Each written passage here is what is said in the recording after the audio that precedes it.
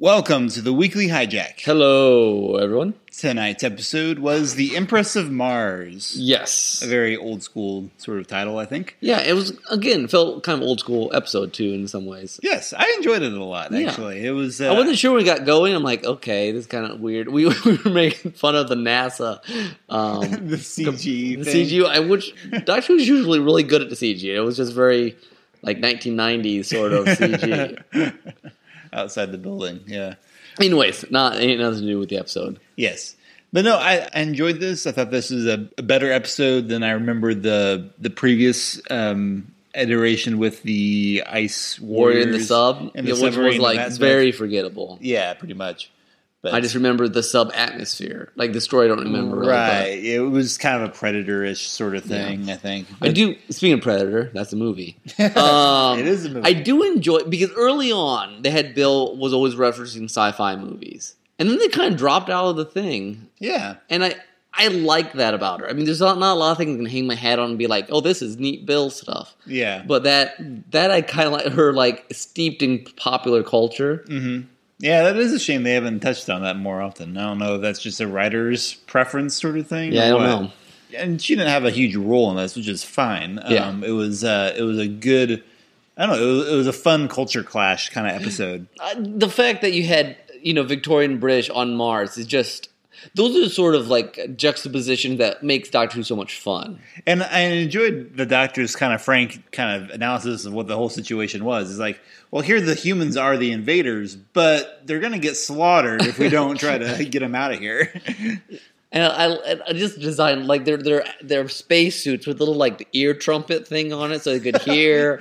And I mean, they were so wonderfully Victorian space suits, steampunk space suits. Yes, I enjoyed that. that was fun. Okay. Little before we go back to plot, little thing I've noticed this season, and Doctor Who's always done it, but for some reason it stuck out to me because it happened last episode or 2 episodes ago. They'll have some random person, and then they'll start saying "Oh, I want to get married" or something, and then they'll get killed. Because they're "Oh, we need to make sure these deaths mean something," so we'll just have them start talking about the person they love at home. They've done that a couple times this season. It's their husband or they're planning to get married, and we don't care. They're turning into bouncy balls. Just don't make it that serious. I was wondering if this guy actually might make it somehow because he wasn't the first. That's true, and he survived the first attack, and then later, and it took a little while before he actually got killed off. And they gave him a weird shadow death. Yeah, not like a normal that it was supposed to be a big because they give him 2 minutes of screen time of I don't know, not screen time, but of the little backstory. Yeah.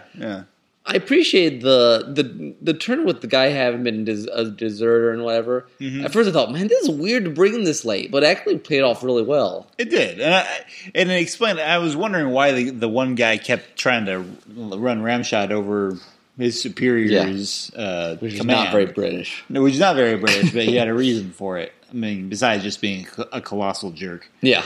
That too. You always have to have one of those in these episodes because everything would go well otherwise. There's always just one jerk human in the group. Yeah, one idiot. Yeah, pretty much.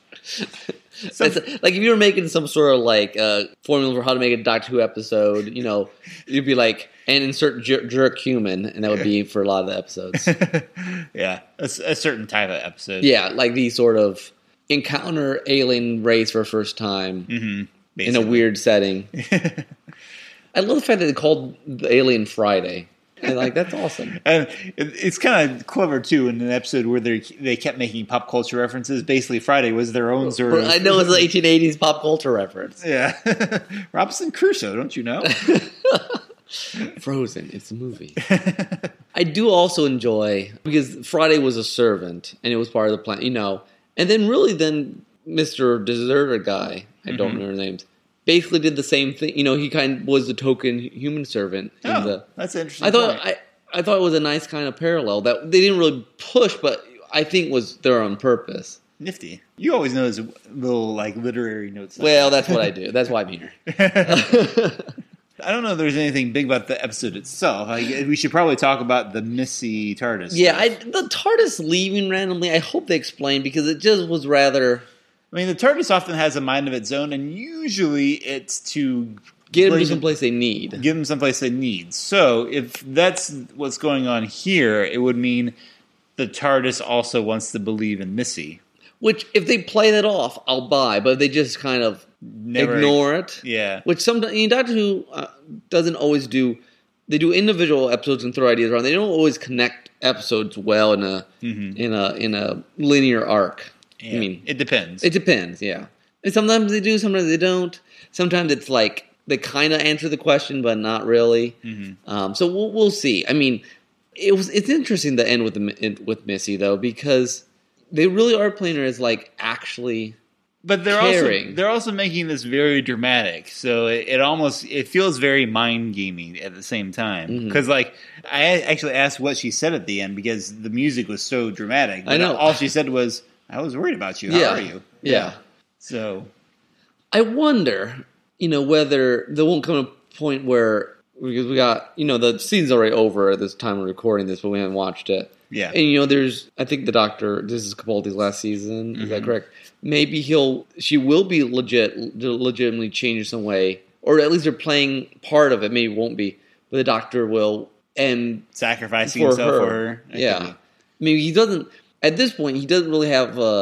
She's about the only thing in the universe he cares about deeply. Mm-hmm. I mean, obviously Bill and Noldor, however you say his name. But even I don't know that his connection is as strong for them as it would be for, say, the Pawns. Yeah, the Pawns are probably in the new season. Well, and Rose were the strongest connections he had. So it'll be interesting to see. We got 3 episodes left.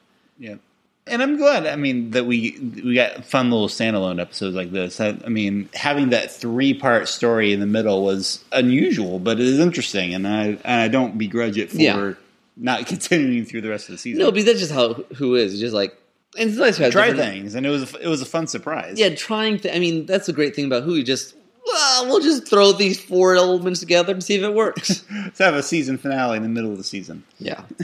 Any other comments from anyone in the Strand Theater here? No, not right now. I gotta get some popcorn. Alrighty then. I guess I was hoping for something, but nothing for you. No soup for you. That's all we've got. Remember, you can listen to our regular podcast at theroadtrainsofthought.blogspot.com. And until next time, this is Tim. This is Nick. Bye-bye.